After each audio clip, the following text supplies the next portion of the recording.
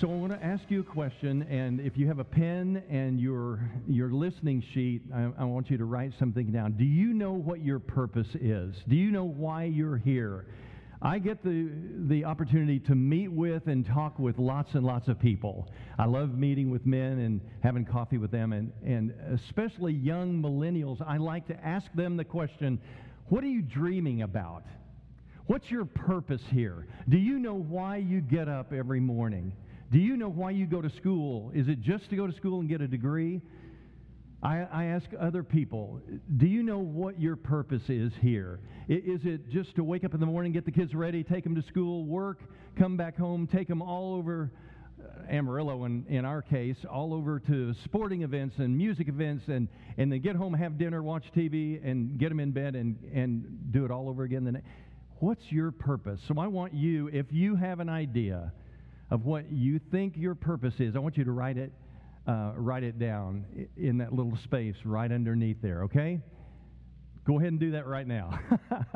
Now, if you know pretty much, have a pretty good idea of what you think your purpose of being here on earth is, write it down. But if you're not, because a lot of times when I meet with people and I ask that question, I get this foggy, deer in the headlights look, like, well, I'm not really sure.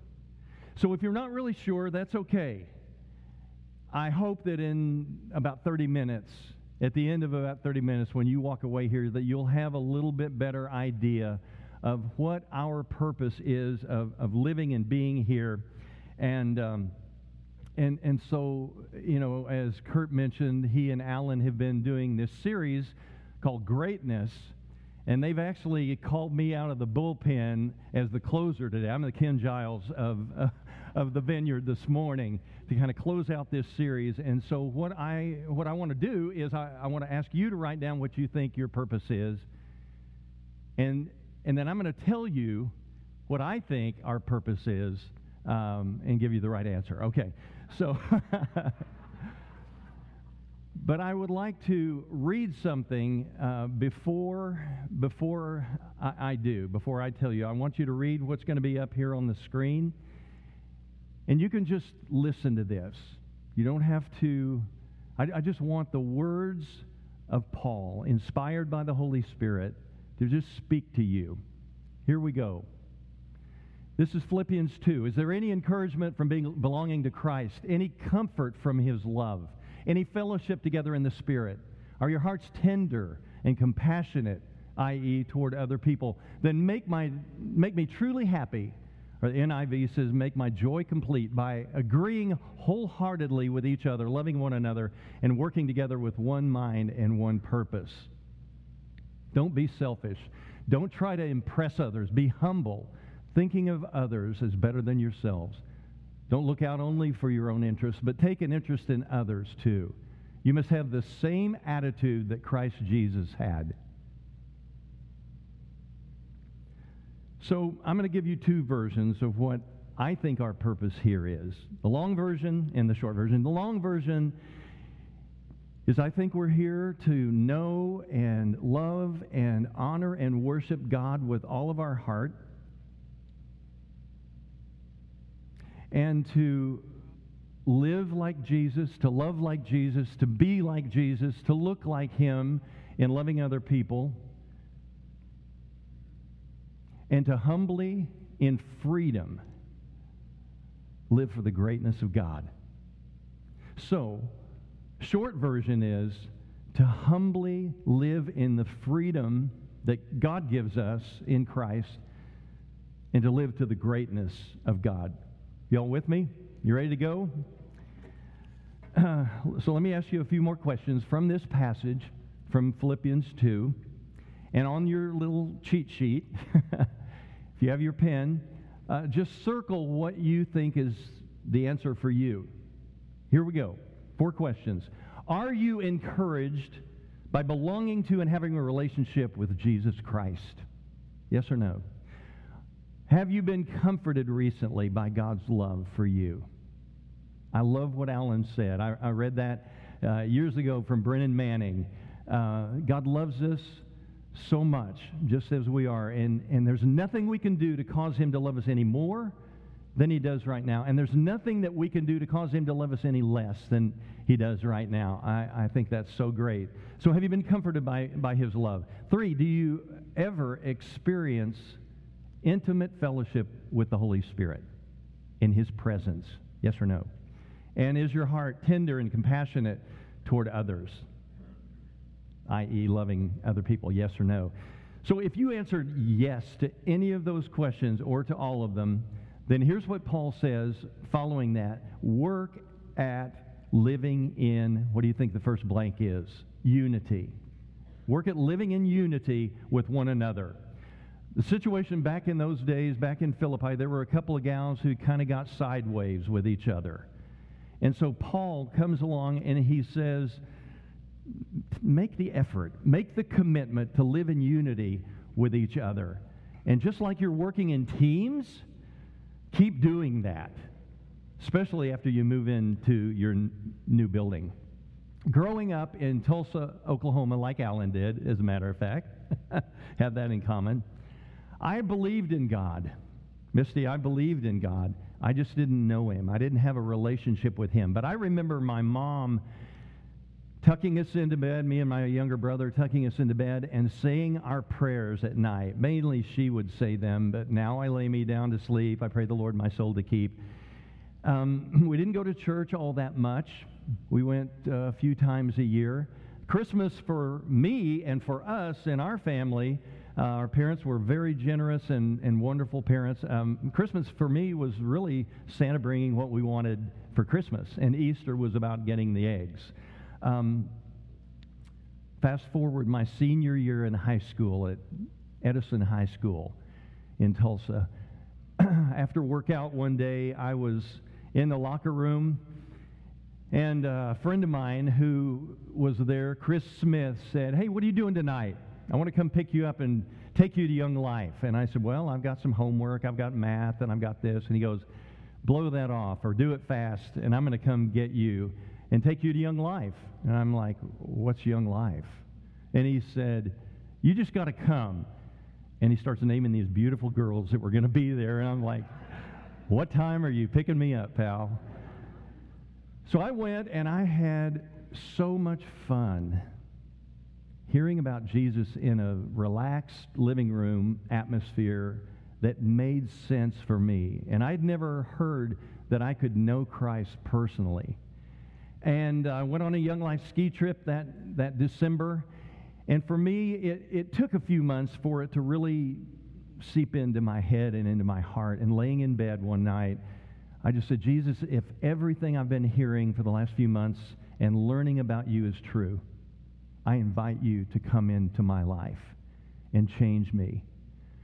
Up to that point, I really didn't have a whole lot of purpose. I didn't know what my purpose was growing up. It was to do well in school, to do well on baseball field, to get a paper route and make some money and have some money that I could spend on myself.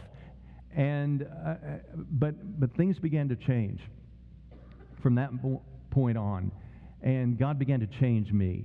And as you know, as followers of Christ, we're in a long-term, lifelong journey, marathon journey with the Lord. And He is changing us little by little all the time. And that's the good news, that's part of the good news of Christ, is that He's in the process of changing us. So I've had, just like you, I've had my ups, I've had my downs, I've had my victories and my defeats, I've had disappointments, I've had regrets, I've made mistakes, but all the way along, just like we sang, "Lord, you're never going to let me down." I love that song. Way to go. Thanks for doing that, Stephen. I love that song because it's so true. And I can see in my life, even when I have blown it, that He's been faithful. He's been good. He is great.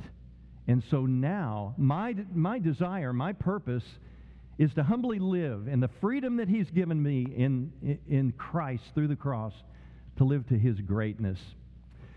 Okay, That's what I think our purpose is.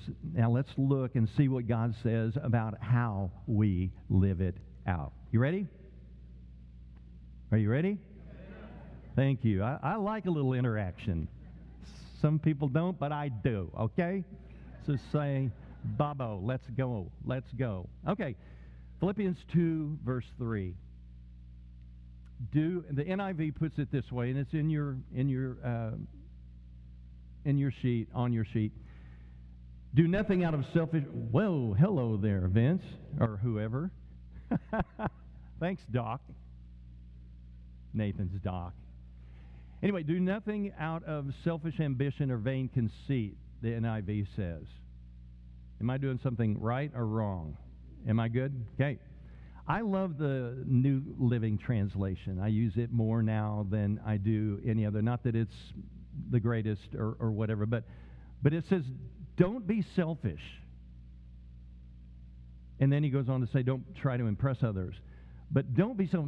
The Message puts it this way, don't push your way to the front of the line.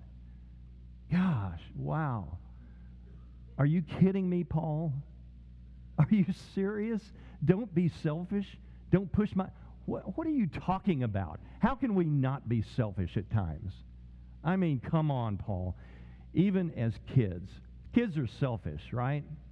It's my toy. Get your hands off. That's mine, right? Where did they learn that?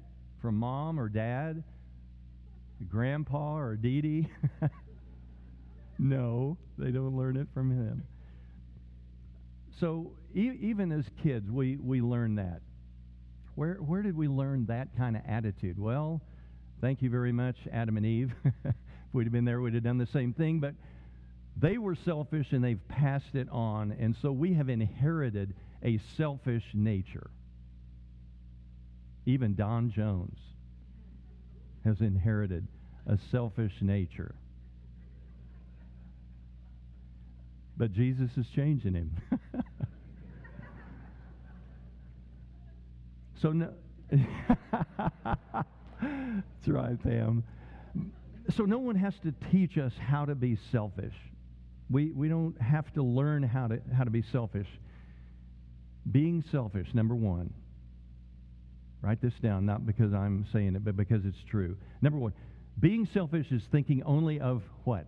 Yourself, with no regard for how it might affect others. Now, sometimes we're aware of being selfish, and we don't care how it affects other people. So sometimes we're very aware of our selfishness. But other times, we're completely unaware of our selfishness and how it is affecting people.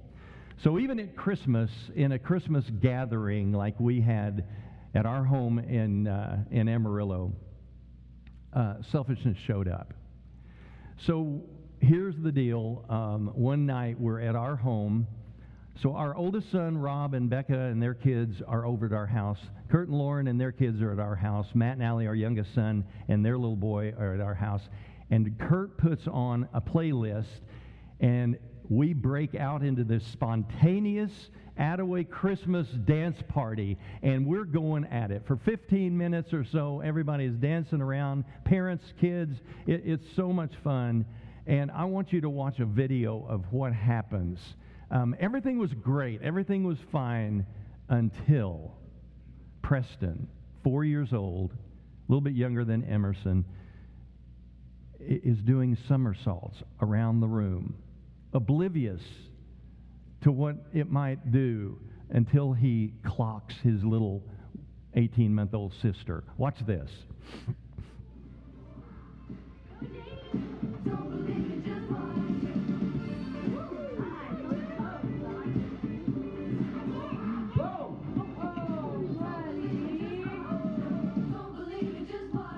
Oops. So do we have the other one, the slow-mo? Okay, let's see it in the slow-mo.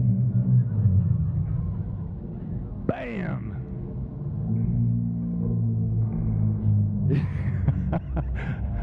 Look at Jaden. What did you just do, cousin? So it doesn't matter if we're young or old. It doesn't matter if we're aware of it or not aware of it. Like in Preston's case, let's be honest, we're selfish some of the time. And so Paul, inspired by the Holy Spirit, tells us as followers of Jesus, don't be selfish. Don't be selfish. Think about that. Just think about your own life. Think about it. If it wasn't possible for us to not be selfish in and of the help of the Holy Spirit, would he have even mentioned it? Would he have even said, don't be selfish? Would he have said that if it wasn't possible? And the answer is, oh my gosh, you guys, come on. The answer is no. The answer is no. One more time. The answer is no. Thank you. Yeah, if it wasn't possible, Paul would not have put that there by the inspiration of the Holy Spirit. It is possible. It is possible for us to think of other people. It's not a suggestion. It's really a command that Paul gives us. Don't be selfish. Now, the truth is, this is the very thing that America tells us to do. In our culture, it's what we're told to do. To think of yourself. To get all you can. To do what you want to do. You deserve it. I deserve it.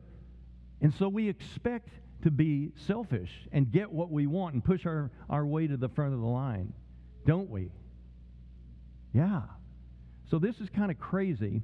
We live in such a narcissistic culture, and we see it screaming at us, even on the Olympics, the commercials and movies and whatnot, for us to think about ourselves, get what we want to get when we want to get it, do what we want to do when we want to do it. So selfishness is thinking of yourself, either being aware or not aware, and doing what you want to do with no regard for how it affects other people. And selfishness is wanting what we want when we want it and doing what we have to do to get it. Would you agree with that? Pretty selfish motives that we have a lot of the times. So if you will, you're doing great. I appreciate the interaction and the responses. Write down these 4 words. Write down want, W-A-N-T, and put an arrow to the right. Want. And then put down expect, E-X-P-E-C-T, with an arrow to the right. Then put down demand. You want something, you expect it, you demand it, and with an arrow to the right, entitled. I deserve it. So think with me of a situation. Let's just say you want a raise, you want a promotion. I want this promotion. I expect to get this promotion. I demand that you give it to me because I deserve it, and I feel entitled to get it. And if you don't give it to me, I'm going to go somewhere else. I'll work somewhere else. I'll put my name out. Linda and I have been doing a 6-week marriage enrichment study with 35 couples, and last week our topic was conflict resolution. And it occurred to me, and I shared it with her, and it occurred to us, and we said conflict in marriage comes when you want something and you don't get it, and so you want it more and you expect to have it. So you might just later on today think of a recent conflict that you've had with someone at home, at work, with a friend, and just I want you to ask yourself, when there's something that you want and you expect and you feel like you deserve, ask yourself, what's my motive? What's motivating me to want this? Maybe it's a good thing. Maybe it's a good thing that you want. But if there's conflict, think about your motivation. What's my motivation for saying what I did to her or to him? What's my motivation for doing this or doing that? All right? So just something to think about. Because in marriage, for those of us that happen to be married, in marriage, it's so easy to be selfish, isn't it? Let's be honest. We can just become self-absorbed, and we can do things and say things, and then later, like I have heard, You can go, oh my goodness, throw those words back in my mouth. Why did I say that to her? Why did I say that, babe? That was hurtful. I am so sorry. I'm so sorry. Will you forgive me? By the power of God's Holy Spirit, we can humbly live in the freedom of God's greatness. I get the opportunity and the privilege and the joy of leading a ministry in Amarillo at our church called Celebrate Recovery. Celebrate Recovery, it's a global ministry that started out of Saddleback in California. Anyway, helping people recover from hurts and habits and hang-ups that they've had. And so we've got people coming who have serious addictions to alcohol and meth and heroin. There's a guy who is free for the first time in his life, and he's like early 20s or mid-20s, been seriously addicted to heroin. And by coming, not that Celebrate Recovery is the answer, but God has met him there and allowed him to recover. Another guy was an alcoholic for 16 years until 3.5 years ago when he started coming to Celebrate Recovery. And he would say if he were here, and the guy that has been addicted to heroin, he would say as well, if he were here and they were honest, when I got honest with myself, I realized that it's just been my selfishness. I've been selfish. I've done what I wanted to do to try to ease the pain in my life. So the second guy, the guy that has been free for 3.5 years from alcohol, he's one of my leaders. It's awesome. It is awesome to see them come in broken, messed up, so trashed and dark, and then for God to heal them and restore them and free them from what's been holding them back and down, and to step into leadership. I love that. And he does miraculous things through that, and he's doing miraculous things here as you step out of stuff that's holding you back. Okay, so by the power of the Holy Spirit, we can be selfless and not be selfish. Philippians 2:3, don't try to impress others. Message says, don't try to sweet talk your way to the top. So here's the deal. If we're honest, we will admit that we are a pretty performance-driven people. Many of us, some of us more than others, but we like to impress others. Why? Because we want them to like us, right? And if they like us, we feel better about ourselves. I know a little bit about this. It's called people-pleasing. For much of my life, for most of my life, I have been a people pleaser, trying to impress others so that they would like me and think I'm, hot stuff or whatever. And God's really done a lot in my life in this area to get me to where I don't give a rip, Stephen, what you think about me anymore, pal. Okay, I do, but and really, here's the truth: it's okay to want to be liked. But it's not okay to want to be liked too much, where your identity depends on whether people like you and accept you and want you. If you have trouble with that one, that's an area to really confess before God, because being a people pleaser really is not a good thing. I used to think it was. I grew up with it, and I thought it was the way that it's supposed to be. But Paul says, don't try to impress others. That's what he says. A friend of mine who's a professor at Denver Seminary made this statement about a week ago to us. He said, it won't bother you so much what people think of you if you realize how seldom, that's the fill in the blank, how seldom they actually do. We're so caught off. We're so, messed up by, what does she think of me? What does my boss think? When they really aren't even thinking about that. I got to keep going. Okay, Philippians 2:3 and 4. Rather in humility, rather than being selfish, and rather than trying to impress other people, in humility, value others above yourselves, not looking to your own interests, but each of you to the interests of others, NIV. New Living Translation, be humble. And that's where I get the humbly live. Be humble, thinking of others as better than yourselves. Don't look out only for your own interests, but take an interest in others too. What is humility? How would you define humility? I think humility is the prescription drug to combat selfishness.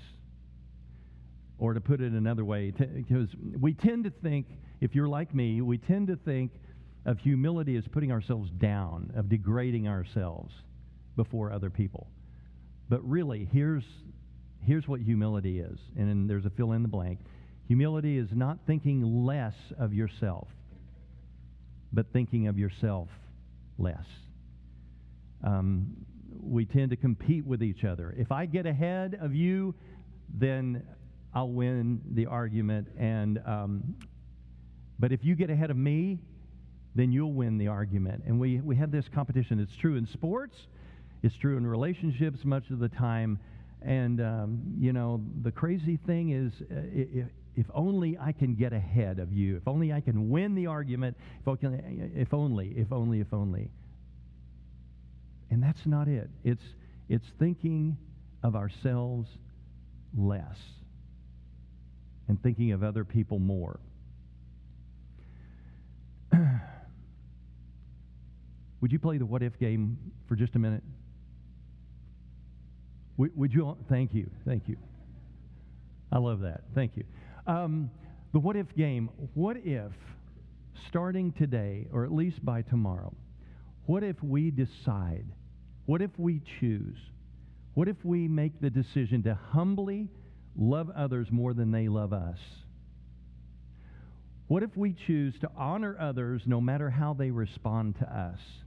What if we choose, in the business world, to serve them and help them to have the best day of the week no matter how they respond to us? Wow. Would that be incredible? I think that would be an evidence of us humbly living in the freedom of Christ to the greatness of God. Philippians 2:5. In your relationships with each other, have the same mindset as Christ Jesus had, NIV. You must have the same attitude that Christ Jesus had. Most of us know Romans 8:28. God causes all things to work together for the good of those He's called. Do you know what Romans 8:29 says? For God chose us to be, fill in the blank, just like Jesus, to be conformed into His image, to look like Him, act like Him, smell like Him, love other people like Him. I wanted to, real quickly, I'm going to do this. This is a bonus. Sometimes we're selfish because of fear of failure, or fear of not being valued. Sometimes, or at other times, we're selfish because we're trying to prove something, to prove how smart we are, to prove how good we are. Sometimes our selfishness comes out of trying to hide something, hiding what's dark inside of us, or an addiction. Other times we're selfish because we don't want to lose an argument, a sales opportunity, a job promotion, a toy that's mine. But here's the reality. Freedom comes, and here's the last fill in the blank. Freedom is having nothing to fear. This is freedom in Christ. Having nothing to fear, nothing to prove, nothing to hide, and nothing to lose. One of the cool things in Amarillo is people open the doors for each other. Women open the doors for men. Teenagers open the doors for women. It's the coolest thing, and it's really an act of humility. And so I just love that tangible thing. So freedom is having nothing to fear, nothing to prove, nothing to hide, nothing to lose. Though He was God, Philippians 2:6-8, though He was God, He did not think of equality with God as something to cling to. Instead, He gave up His privileges. He took the humble position of a slave and was born as a human being. When Jesus appeared in human form, He humbled Himself in obedience to God and died a criminal's death on the cross. Jesus chose to deny Himself, to surrender, to lay it down. And He said, anyone who wants to be my disciple, anyone who wants to come and follow me must what? Starts with a D, must deny himself or herself. So, that's what living a humble, selfless life is really all about. It's a choice that we get to do. And I want to introduce a guy that you know. You know him better than I do. John Martinez is married to Deborah. He is he's a sales director for Godiva Chocolate. So men, this Wednesday, for your wife or your special friend, go out and buy a bunch of Godiva chocolate. Please do. Yeah, let's welcome John. I want you to hear how it works for him, how this whole thing works for him. So, can you guys hear me? Is that good? Okay. So, don't forget, this Wednesday is Ash Wednesday, and in many of our faiths and our backgrounds, we give up things, right? I would ask that you don't give up chocolate, okay? Give up anything else but not chocolate, okay? That's all I ask. So, those of us that are in the business world, we've heard these phrases. I'm just going to say a few little phrases. Winning isn't everything. It's the only thing, right? You're only as strong as your weakest link, right? You cannot manage with your heart, right? So I want to tell a story about two dogs, a Christian, an atheist, and the busiest time of the year other than Valentine's Christmas. And it's going to kind of bulk all of those sayings. Because I truly believe that a weak link is an opportunity to become something stronger and something better, right? If you're an athlete will plateau. But if you're barely starting out in athletics, you have so much growth potential. Your heart will keep you alive. You can be brain dead, but if your heart's alive, you're still alive, right? Winning isn't the only thing. Winning isn't everything. It's the only thing. Sometimes in losing, you understand how much greater it is to win, right? So we have a little dog named Molly, and I was traveling in Atlanta probably in the spring, and we got a phone call from the vet. We had taken her because she was going to have her teeth cleaned, and they ran some tests, and the results came back that she was having some liver issues. And you have to understand, Molly, we've had her for 14 years. She is our little girl. She runs our house, okay? So I was very upset. I was touring the market. I was in Atlanta. I was touring with some executives. Had to call Deborah, stepped out, came back in. Everybody could tell I was visibly shaken. And this manager asked me, he said, "What's wrong, John?" And I said, "My little dog." I told him the story, and he has a dog. And he said, "Oh," he goes, I'm so sorry. Well, this manager is an atheist. And we all know that he's an atheist because, whenever the word God comes up, he would shake his head. I don't believe in that. So fast forward a few months later, I'm back in the market, and he says, how's Molly? And I said, "She's doing great. Doctor put her on medicine, changed her diet. We're cooking chicken for her. We're making vegetables. I mean, she's good." I said, "But most importantly, we prayed. And my wife and I, we prayed and we prayed and we prayed. I think I prayed more for Molly than I have ever prayed for any other human being ever, okay, other than Deborah. Right, honey?" So long story short, we fast forward to Christmas, right? And he doesn't really say a lot when I told him that we had prayed and Molly was doing better. But we fast forward to Christmas, and it's the second busiest day of our entire year, Valentine's being the first. This gentleman runs the third largest store in the world for Godiva chocolates, okay? He is one of my main people. It's 5:30 in the morning, get a phone call, and he's crying, okay? He's crying. I didn't know this guy could cry. This guy's huge, okay? He calls, and he says, "John, it's James." And I was like, "What's wrong, James?" He says, "I just got Pickles, and Pickles had this accident, and we're at the hospital, and they don't know if she's going to make it, and I don't know what to do." And I said, "What do you mean?" He said, "Well, I don't know about work." And I said, Is Pickles in danger?" And he said, "Yes." And I said, "Well, what do you mean you don't know what to do? How are you even asking me this? You need to stay with Pickles." And he said, Are you serious?" And I said, "Yeah." He goes, "Are you going to fire me tomorrow?" I said, "No." I said, "I'll fire you tomorrow if you leave Pickles." I said, "You need to stay with Pickles." And he said, "Okay." He goes, "But I need to ask you one more thing." And I said, "What?" He goes, "Will you pray for Pickles?" And I said, "Yes, and I'll tell my wife to pray for Pickles too." So long story short, he says, "What are you going to do about my store?" And I said, "Well, I'm going to send this other manager to help take care of your store. She's a new manager, newly promoted." They did not get along at all. they had this bad tension about him. He said, I can't believe you're going to send this person, but okay, do whatever. Okay, great. So we send this person. This store was up 30% when this new manager came in. So we didn't have to worry about the store. God took care of that. But what God did something better and greater was Pickles is okay. Pickles survived. The nurse that was attending Pickles was a Christian. And she overheard James' mom tell James, I can't believe you told your manager, your boss, to pray for this, for Pickles. You don't believe in God. You don't believe in prayer. And James said this. He said, I don't believe in God, but I believe in the example that John has set in what he does every day in the business. Because in my business world, we all have obstacles, right?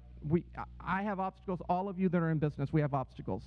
But there are so many times where I tell Deborah, will you pray that the freight that's delayed in Belgium will get here? I don't know how it's going to get here, but believe, because if I don't have this chocolate by 5 o'clock, I'm not going to make the day. I'm not going to make the week. And we will pray and we'll believe. And miraculously, they'll say, oh, there was a mistake. We got it through customs. Oh, that building permit, it happened. Whatever we believe and we pray about, we see great things happen. And I always talk about it to my staff, just in everyday conversation. Not that I'm, preaching to them. I'm living the gospel in front of them. And that's what I believe we're called to do. So fast forward, this nurse that was attending is a Christian, invited James to go to church with him. And I visited this market this last week. James is smiling. James is happy. James is involved in church. Pickles is doing great. And he, yes, please.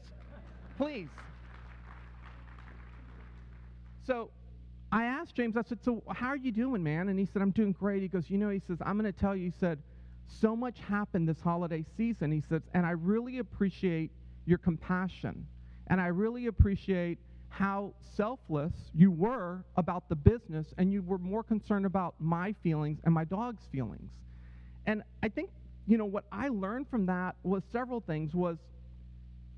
That was a weak moment that God took and made something great out of. I didn't manage with my bottom line. I managed with my heart. And more importantly, this person saw God move. And we're called to be a light to the world. And we're called to be salt for the earth. Wherever we're at, whatever business we have, if we're a housewife, if we're president of a company, that's what we're called to do.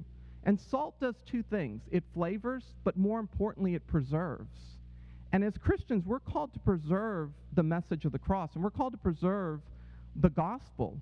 And the best way to preserve it is to plant it into people's lives. And so that's what I try and do. And I just want to wrap up with one of my favorite quotes, and it's from St. Francis of Assisi. And this was a man who came from a noble home. His family was a merchant. They were in retail, so I can relate. But he said this, and I think we've heard it, and it's said many different ways. Preach the gospel at all times, and when necessary, use words. So as we conclude this season, how can we preach that gospel? Is it opening a door like they do in Amarillo?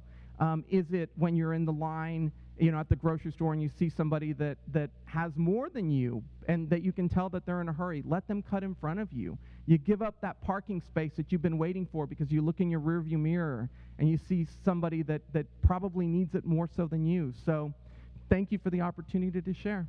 Thank you. Stay up here. Would you pray? That's awesome. Would you all stand? John just found out when I asked him, would you pray with me, that he's going to pray. And then I'm going to pray, because I think your prayers are important for us, maybe more important than mine. So you pray first, and then I'll pray. Absolutely. Father, we just thank you, Lord God, for your word. We thank you, Father God, that we are involved in a church that really is seeking to impact this community. And Father, this building is filled with people who are seeking you, that are wanting to become more like you and more like ourselves, so that when people see us and they experience us, they'll see something different that the world has to offer. That they'll realize that if they are weak, they have a place of shelter. That when they are in trouble, they have a place of hope. because only you can make us strong. Only you can give us that shelter. Only you can change us so that we can change others. So, Father God, I pray for every person here. I pray for anybody that is struggling right now, Father God, to lessen themselves and to be more like you and to touch others. That you will touch them and you will meet them where they're at, Father God. And more importantly, that you'll give us opportunities every day, from the smallest to the biggest, to impact this community, to impact this world for the glory of your name. Father, I thank you for John. God, thank you for his life. Thank you for the impact that he is having. And God, may we be like him, and may we be like you, Lord Jesus, that we would love people like he does every day, God. Father, I just pray that you will teach us and help us make decisions this week to be selfless, to think of ourselves less and other people more. In Jesus' name, amen.